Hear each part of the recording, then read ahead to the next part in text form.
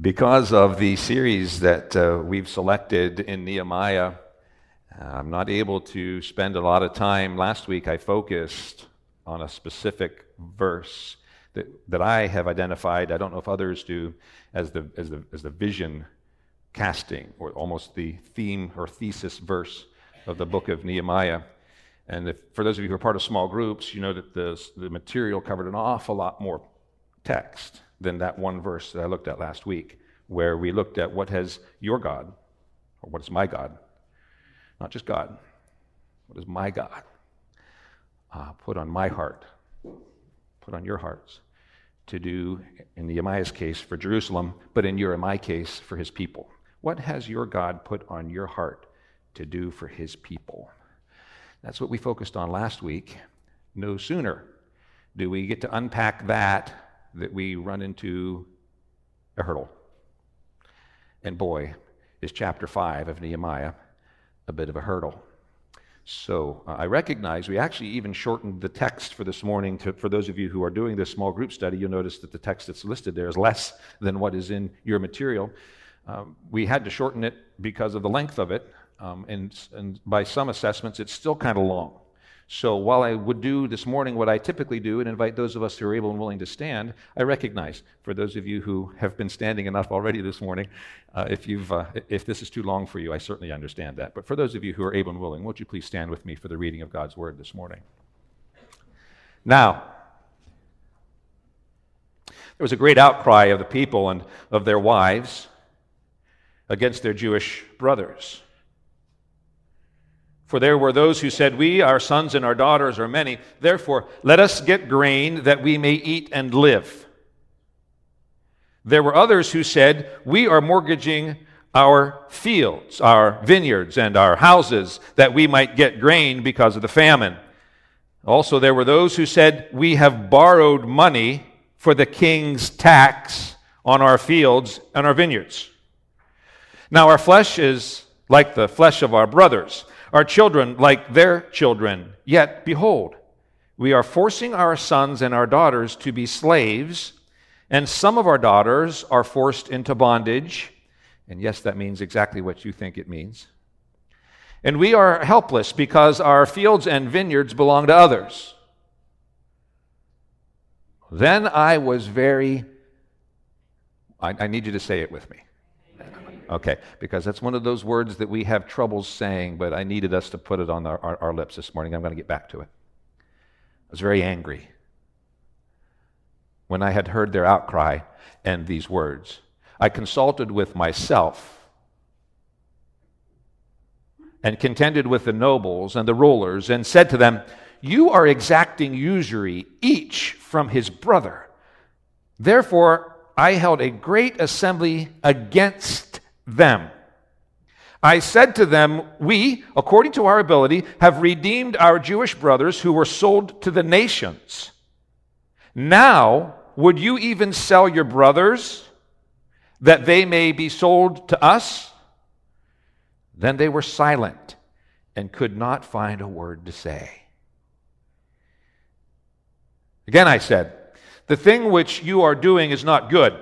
Should you not walk in the fear of our God because of the reproach of the nations, our enemies? And likewise, I, my brothers, my servants, are lending them money and grain. Please, let us leave off this usury. Please, give back to them this very day their fields, their vineyards, their olive groves, their houses, and their 100th part of the money and of the grain, the new wine, the oil that you are exacting from them." Then they said, "We will give it back and will require nothing from them. We will do exactly as you say." So I called the priests and took an oath from them that they would do according to this promise. I also shook out the front of my garment and said, "Thus may God shake out every man from his house and from his possessions who does not fulfill this promise. Even thus may he be shaken out and emptied." And all the assembly said, "Amen." And they praised the Lord. Then the people did according to that promise. Remember me, O my God, for good, according to all that I have done for this people. May God add his blessing on the reading of his word this morning. Thank you for standing with me. Appreciate that. I'm glad you had something to lean against as you did that, Chris. Appreciate that. I have to be careful this morning because this passage cuts just a little bit too close to my heart. So I got to own that from the beginning. And so if I lose track of the clock and I ramble on till mid-afternoon, you can just get up and walk out on me. I'll still love you, I promise. Okay, my hope is that you caught the way that sounded, because it is exactly the way it sounded. Foreign nation. You're way ahead of me, aren't you? You're always sitting on your head. I can tell you're way ahead of me. Foreign nation comes into Israel, trashes the place, destroys the city of God, levels the temple, kills whatever they want to kill, because they can. To the victor belongs the... And so that's exactly what they did. They kept the best, carted it off to their kingdom, to the east. First Assyria, and then Babylon.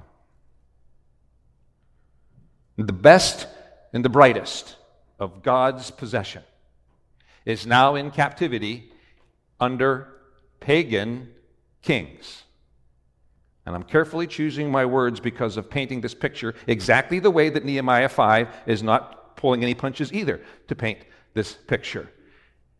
By God's grace and good pleasure and the Spirit's leading and timing, a group returns before Nehemiah under Zerubbabel and Ezra. If you ever read the book before Nehemiah, we've already mentioned that that's the book where they came back under pagan kings with pagan blessing and pagan financing, and they came back and they rebuilt the temple. Right? They're smart people. If you read this in Ezra, while they're rebuilding the temple, they notice that the temple, and all you have to do is go to Israel today, and it'll still show you this, is built up against part of the city wall.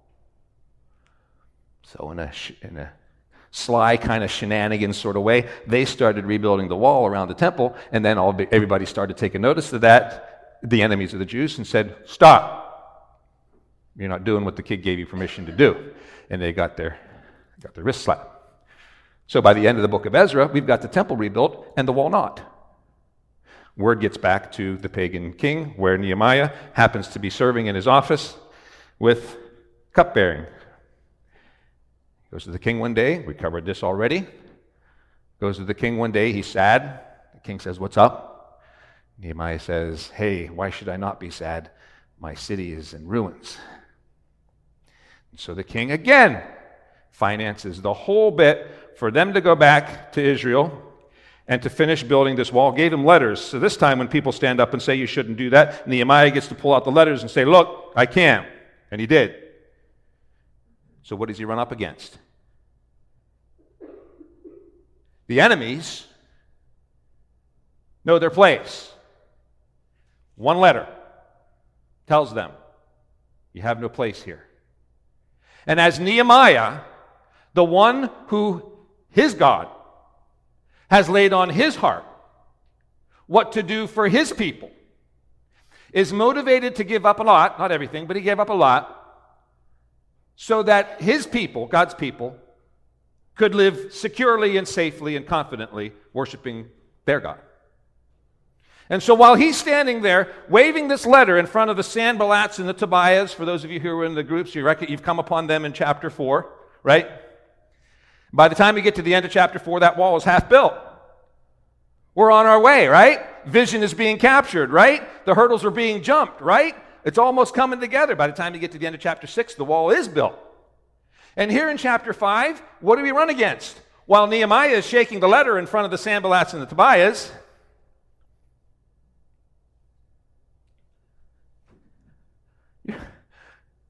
you're selling each other into slavery.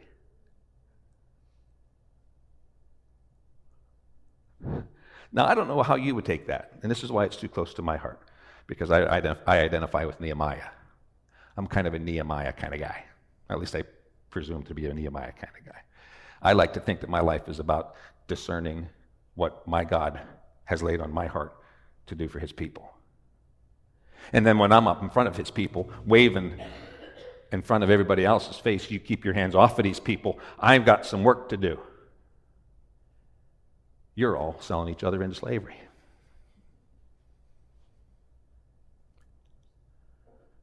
And it makes me wonder, what am I doing this for? What am I doing this for? You're all selling each other into slavery. I got this wall half built. I got God's vision that he has laid on my heart to do for you. Up and running. We're almost there. We've crossed the halfway mark. We've held our enemies at bay. And you're exacting usury against each other. That's how the slavery came about. And so Nehemiah deals with it. And I'd like to talk with you a little bit about how I see Nehemiah dealing with it. Fortunately, the story has a happy ending. You've all heard this phrase. Life, liberty, and in fact, finish it for me. Life, liberty, and... Yeah, except that's half right. This phrase is found where? Only high school. Oh, did our high school kids leave with the kid? This phrase is found where? Not in the Bible. I'll let you know that. It's not found in the Bible. It is not found in the U.S. Constitution. It is found in the Declaration of Independence. The Constitution hadn't been written yet. And it's found in the Declaration of Independence because a committee of people got together and decided, before we were a nation, decided that we had certain unalienable rights. Okay, you're all way ahead of me again. We had certain unalienable rights, among which included life, liberty, and... No. I know that's what ended up in the Declaration. The history buffs in the room are doing me a favor of not saying anything because I know you're already way ahead of me and you know where I'm going with this. But no, it's not life, liberty, and the pursuit of happiness. That's what's in the Declaration of Independence. But that's what happens when you pull a committee of people together and you come up with phraseology that everybody can approve. The original?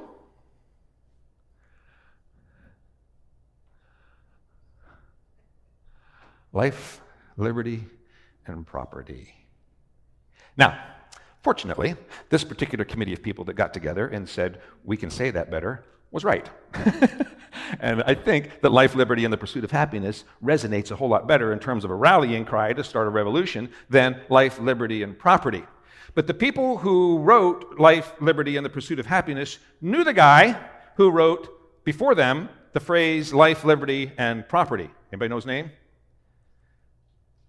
Guy by the name of John Locke. Yes, the phrase life, liberty, and the pursuit of happiness you and I owe to a philosopher. A philosopher who, by the way, was a good friend of a guy by the name of William Penn.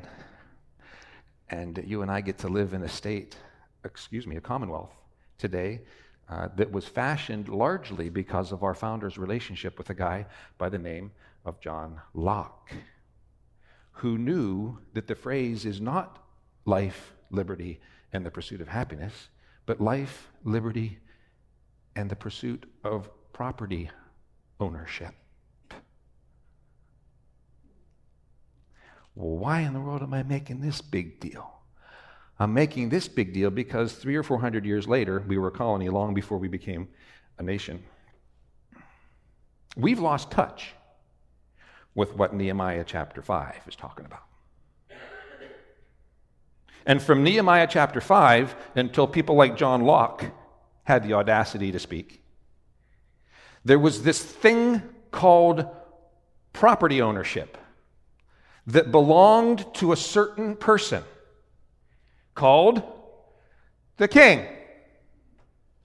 Not you and not me. And because the king owned all the property, he owned everybody.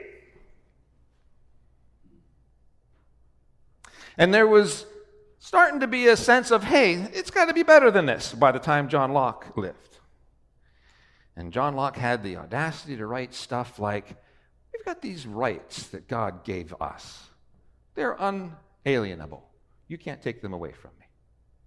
Among those rights is life, liberty, and the right to own property. Well, guess who didn't like that? The king. So the king sent him into exile. And guess who got him out? William Penn. William Penn sent a letter to the king. He said, hey, you don't know me, but you know my dad. I think we should cut this. I'm obviously simplifying. I think we should cut this guy a break. In the name of the God you claim to serve, in the name of the God you claim to represent, I think we should cut John Locke a break. So he released John Locke and remembered his debt that he owed William Penn's father. And how did he pay off the debt that he owed William Penn's father? Here's some of my land over in the New World.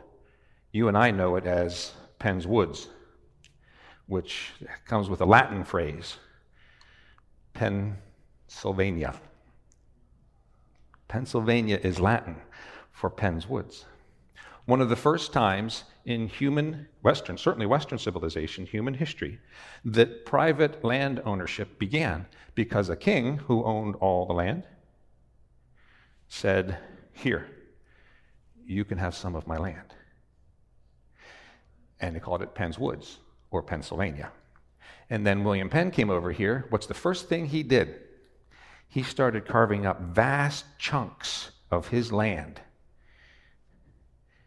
and started deeding it to commoners like you and like me. And to this day, we all get to participate in something. You and I were talking about this in my office earlier this morning. Today, we get to participate in something that is just a few hundred short years' existence in human history. What does this have to do with Nehemiah? The people were in bondage because they didn't own the land in the way that you and I talk about land ownership. The people were in bondage because they couldn't pursue happiness because they didn't own the land on which they lived. The people were in bondage because all it took was one famine to come along, no Walmart down the street. You either had a harvest that year or you went hungry between harvests. And if you went hungry between harvests, you were reliant on the people who had silos that had more grain in them. You had to buy your grain from them instead of pulling it from your own storage. That was it. That was your option.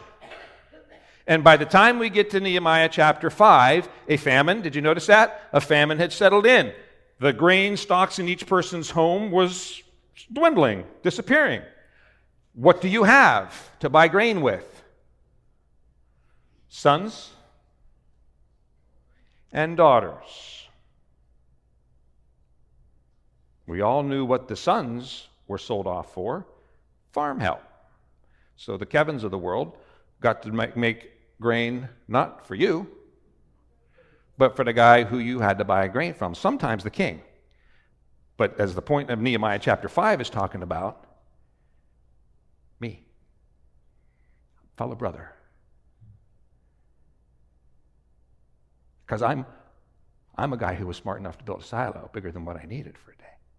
And so I knew a famine was going to come along. And now that you're in a tough spot, you work for me now. And what's going to happen next year? How much grain is he going to have to put in his kitchen? Less. Why? Because Kevin's working for me. Is he going to help? Now, what happens to me next year? Do I have more grain to put in my kitchen or my silos or less grain? I have more because I got to help. And the pot gets sweetened because some of you have daughters. And we'll let the rest go to what you think they might be sold for.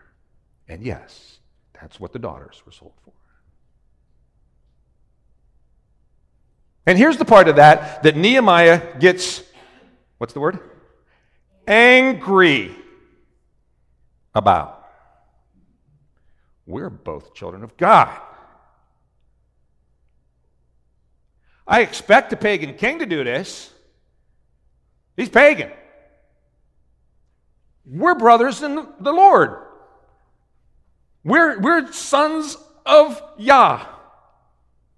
And yet, I'm taking God's commands, chucking them for my benefit, because I'm a clever enough lad to think to build a silo whenever there's plenty, and then using it against God's children when there's a famine. So that gets us to where, and you can see why this is close to my heart. That gets us to where I think this chapter is all about this morning. Steps to justice. I got 3 that I see in this passage. Some of this comes right from the material for those of you who are in small groups. First of all is anger. Verse 6. Well, my dear land sakes, I was very angry when I heard about this outcry and these words. Particularly angry, because as true as it is that in terms of Western civilization at least, much of human history, land ownership stayed in the hands of the royalty. There was one example where that wasn't the case. It goes the whole way back to the Old Testament. When Joshua took the children of Israel into the Promised Land, and he divided the land up amongst the 12 tribes, and then the 12 tribes divided the land among the families. It's a very progressive concept. One of the first times in any of human history, East or West, where we see land ownership in other people's hands besides royalty. And so these guys were supposed to know better. These guys were supposed to know better. And they were keeping land ownership in the hands of the few. I was angry. About this. Now, rightly, you're all going to say, and hopefully you are having troubles with this, because we should have troubles with this, the Bible doesn't want us to be angry, right? Mostly, yes, that's correct. The Bible doesn't want us to be angry, largely because we don't know how to do it right. And because we don't know how to be angry right, we kind of settle for doing angry wrong. But even in the New Testament, one of those, did I mess up? Because there's a thing between there that I thought was going to go in. But that's all right, I'm good. Even in the New Testament, there's a Bible verse, and you all know it. It's Ephesians chapter 4. Ephesians chapter 4, verse 26. And you're going to finish this one for me, too. I thought I programmed some help in there, but I didn't. Be angry and... Okay, so you get it. You get it. And the way that you're angry and sin not in Ephesians chapter 4 is be angry and sin not, because it goes on to say, take care of your anger before what happens? Before the sun goes down. Yeah, exactly. So the steps to justice. Number 1, when you see injustice, your first response gets to be Nehemiah's first response. Anger. And the point isn't whether or not you're angry. You are. Anytime injustice happens, it's my hope that we as the children of God do exactly what the children of God did in Nehemiah chapter 5, and that's express anger. Chapter 5, verse 1. There was a great outcry of the people. And who? I can't let this part go without being said. Great outcry among the people and of their... Now, any one of you who thinks the Bible has it out for women have obviously not read the Bible. Any place else in society, anywhere else on the globe, especially at that time, never would you have read in anywhere, outcry among the people, ... and their wives. Except one place, right here. I will grant you that the Bible was written in a time when women were property. But it was written at a time when women were property, and the light of the gospel shone bright, even before Jesus walked on the earth. You're not going to find anywhere else where the women have a voice. And now, why would they be the ones with a voice? In verse 1, because in verse 5, they were the ones who were being sold for fill in the blank. And they weren't the ones being sold for fill in the blank by pagans. They were the ones being sold for fill in the blank by fellow Israelites. And it's the grace-empowering gospel that gives them a voice to say, enough! This can't be happening amongst the people who name the name of Yah. Nehemiah, chapter 5. The women spoke. Steps to injustice. You cry out in anger. I would be so bold as to suggest that you don't just cry out in anger when you see injustice, but you do it quick, maybe even before the sun goes down. Amen? Now, action. Verses 7 to 12 of Nehemiah chapter 5 showed the action that Nehemiah was willing to go through in order to make this correct. He said, stop exacting usury. I think you and I know what that means, but it has another term that's more current. Anybody care to take a stab at what the current term for usury is? Interest. Now, different people are going to say that usury means excessive interest, not just the concept of interest. How as true as that is, from a historical perspective, the term usury and the term interest used to be the same. Just the very concept of charging interest was defined as usury. It quickly became excessive. And so today you and I know the definition of usury as excessive interest. It is just like those of us, I'll pretend to be the guy who had the silo again. It's just like those of us who are the haves, and you guys pretend you're the have-nots for just a second. I don't ever get to say this for real. It's typically the other way around. But for illustration's sake, let me be the have and you be the have-nots. Once I discover the leverage I have, how quickly will I continue exponentially increasing my leverage? Very quickly. Once I've got you over a barrel, that's where I intend to keep you. And so interest became very excessive right away. It's one of the reasons why we developed rules about not letting interest get out of hand, is because too quickly interest can do that. So, steps to injustice. First of all, you cry out in anger. Secondly, you take action. Something has to be done to keep the leverage from being against the very people of God. And so Nehemiah stood up and he said, stop charging interest. Period. At that point, it wasn't excessive. It was just interest, period. And here's why it's interest, period. I didn't instruct whoever it is that programmed this to go up here for Luke chapter 2. Who did that? The widow's mite? Who made that call? I know who made that call. The Spirit made that call because it's a perfect sermon illustration. Did anybody catch the end of the verse about the widow's mite? Jesus, he was watching. People put money in the box in the back, and he saw the widow who put 2 cents, 2 mites in there, and he said, this is the greatest one of all. Why was it the greatest one in Jesus' mind? Why was that the greatest one of all? Because it was what? All she had to live on. All she had to live on. The Walmarts are still, even in Jesus' day, not just down the street. But she had a couple cents to go to the guy with the silo, I'm out of grain, and she didn't have to sell herself because she had a couple mites.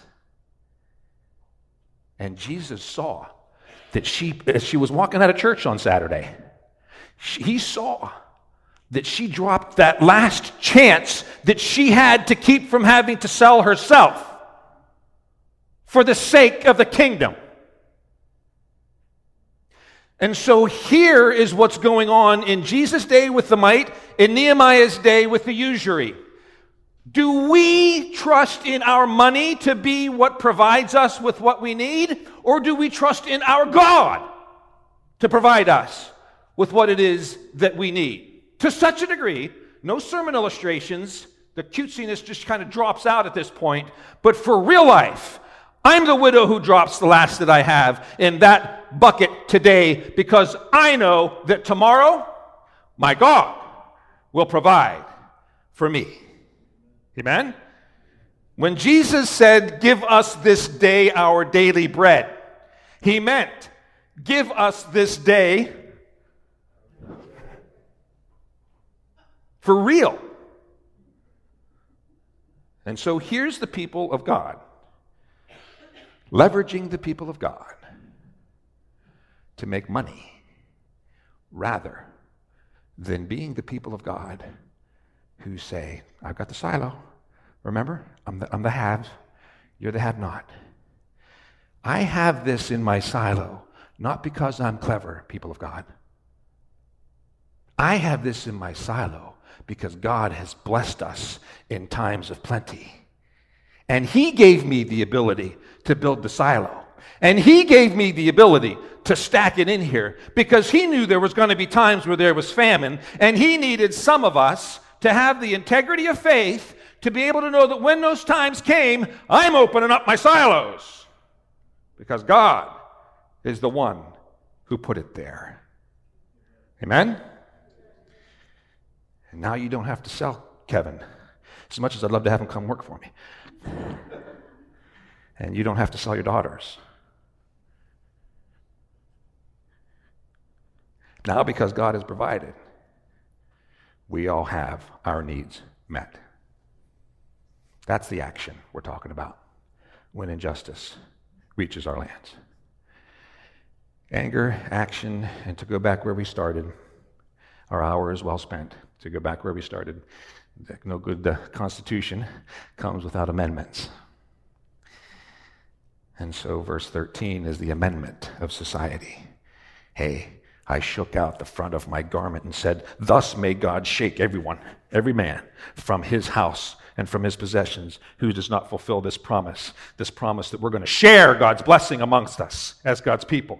That's the promise that Nehemiah exacted from the people who were the haves. Stop leveraging people who are stuck over a barrel and then pretend to claim them as fellow children of God. You promise now to make sure that the blessings that God has given you are blessings you're going to share amongst God's children. Promise it. And they did. And all the assembly said amen. And they praised the Lord, and the people did according to the promise. This was written over 2,000 years ago. And it's as relevant as today, isn't it? It's as relevant as today. There ain't no law that'll be written in any land, whether by Democrats or by Republicans or by a partnership between the two. It's going to provide what only God can provide. And that's a heartfelt desire to take what God has already blessed us with and share it.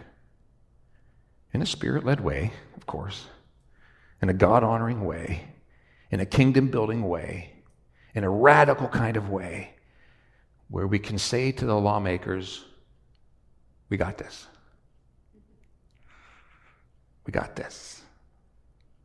We're the children of God, and he has abundantly provided.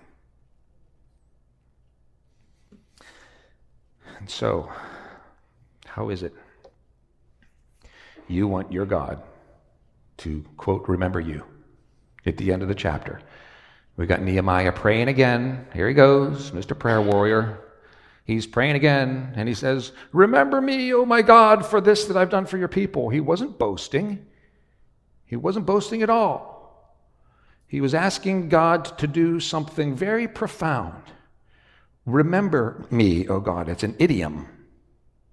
There's a judgment day coming. And Nehemiah knows it. And whenever that judge opens those books, he wants that judge to remember. Not how wonderful Nehemiah was, but how obedient Nehemiah was. Remember me, O God. Remember that the vision, the passion that you, my God, put onto my heart to do for your people, I obeyed. So how is it that you want your God to remember you? My prayer, my passionate and fervent prayer as your pastor, whether I'm here for a few more months or whether I'm here till Jesus comes back. You for centuries, yes. We'll let that up. We'll let that up to the leading of the Spirit.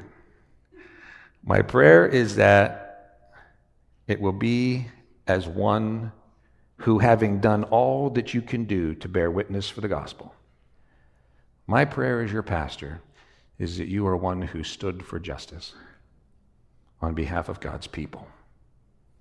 You willing to do that? If so, and I don't mean this to be perfunctory. In fact, if you can't say yes to this, I'm going to ask that you don't stand. And then at the end, I'll ask everybody to stand as we sing together. But if it is your intention to stand with me as one who desires to seek justice on behalf of all of God's people, would you please stand? And then I'd invite the rest to stand with us as well. Father God, I thank you. I thank you for passages of Scripture like this. You had a perfect opportunity to make things look lily white whenever you inspired this to be written down, and you didn't take it. You let the reality of what was going on in Nehemiah chapter 5 be captured in print so that thousands of years later, we as your children could open it up and respond in utter disbelief that that's what your children were doing to one another. And yet you, in your grace, give us one more opportunity to stand and say, not this time. It's not going to happen on my watch. You have blessed us abundantly, beyond what we could ask or imagine. Give us the courage to be like the widow who's willing to give up what we think are our last two mites, believing that you will still meet us at our point of need. And we'll be careful to give you the honor and the praise and the glory and the thanks that you and you alone are worthy of. In Jesus' name we pray. Amen.